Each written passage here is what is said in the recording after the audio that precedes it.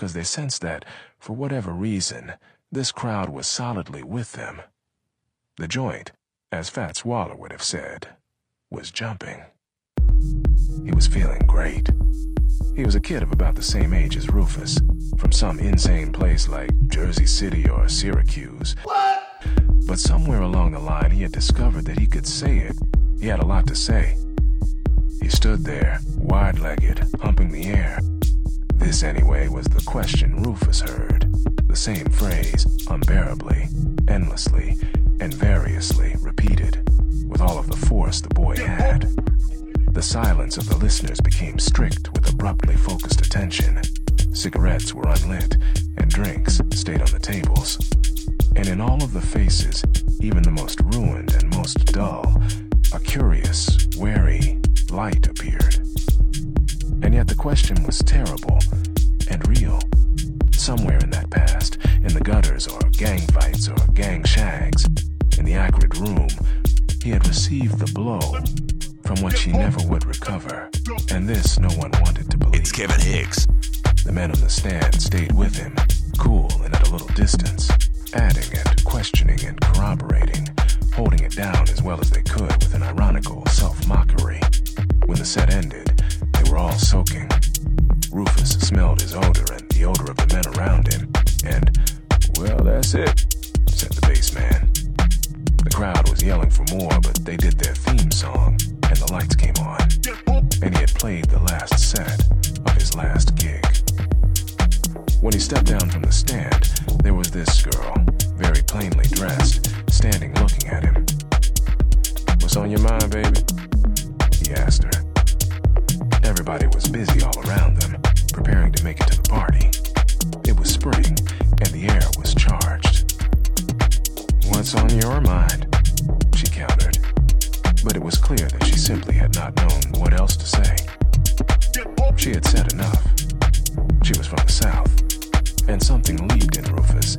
She was considerably older than he, over 30 probably, and her body was too thin. Just the same, it abruptly became the most exciting body he had gazed on in a long time. "Honey child," he said, and gave her his crooked grin. "Ain't you a long ways from home?" "I sure am," she said, "and I ain't never going back there." He laughed, and she laughed. "Well, Miss Ann," he said, "if we both got the same thing on our mind, let's make it to that party." And he took her arm, deliberately allowing the back of his hand to touch one of her breasts, and he said, "Your name's not really Ann, is it?" "No," she said, "it's Leona." "Leona?" And he smiled again. His smile could be very effective. "That's a pretty name. What's yours?" "Me? I'm Rufus Scott." He wondered what she was doing in this joint. In Harlem, she wore very little lipstick and no other makeup at all. "Come on," he said. "We'll pile into a cab." "Are you sure it's all right if I come?" He sucked his teeth. "If it wasn't all right, I wouldn't ask you. If I say it's all right, it's all right." "Well," she said with a short laugh. "All right then." They moved with the crowd, which, with many interruptions, much talking and laughing and much erotic confusion, poured into the streets. It was 3 o'clock in the morning, and gala people all around them were glittering and whistling and using up all the taxicabs. Others, considerably less gala, they were on the western edge of 125th Street, stood in knots along the street, switched or swaggered or dawdled by, with glances, sidelong or full face, which were more calculating than curious. The policeman strolled by, carefully. This made him uneasy, and his uneasiness made him angry. Leona spotted an empty cab and hailed it. The taxi driver, who was white, seemed to have no hesitation in stopping for them. Nor, once having stopped, did he seem to have any regrets.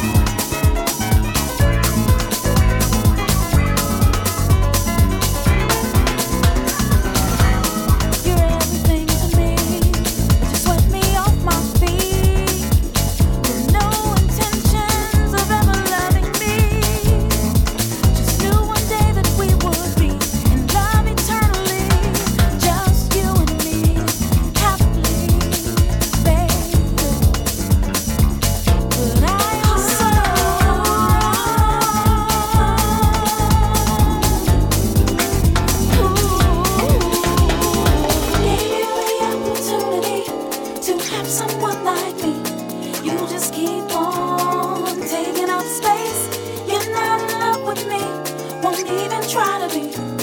You just keep on taking up space. Had the opportunity to have someone like me. You just keep on taking up space. You're not in love with me, won't even try to be. You just keep on. You're taking up space. Taking up space. Should be occupied by someone who really wants to share life and not be used for self-play.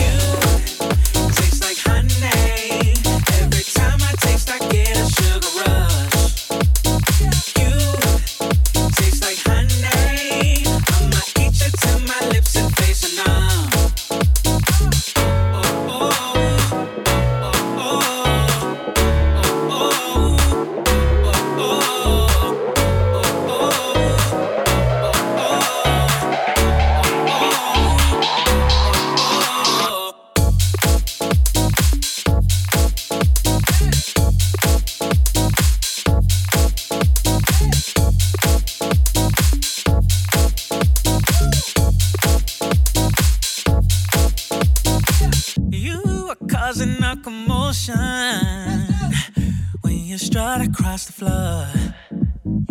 You are the epitome of perfection. I just gotta let you know. You taste like honey. Every time I taste, I get a sugar rush.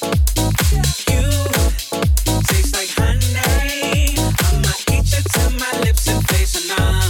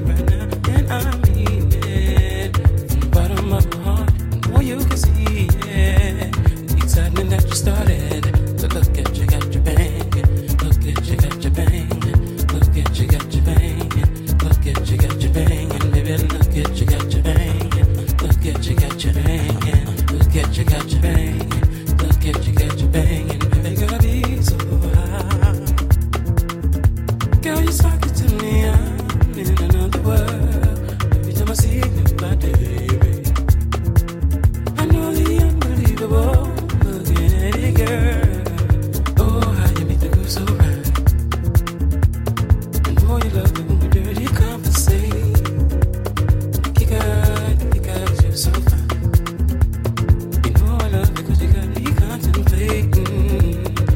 at you, got your bang.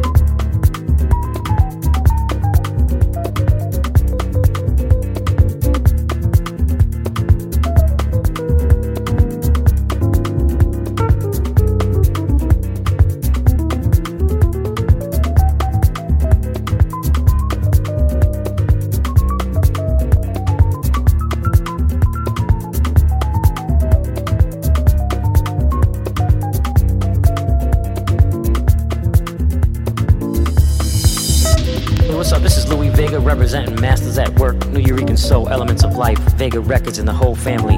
And you're listening to the Hicks Mix. That's my man Kevin Hicks. Yeah, do it, man.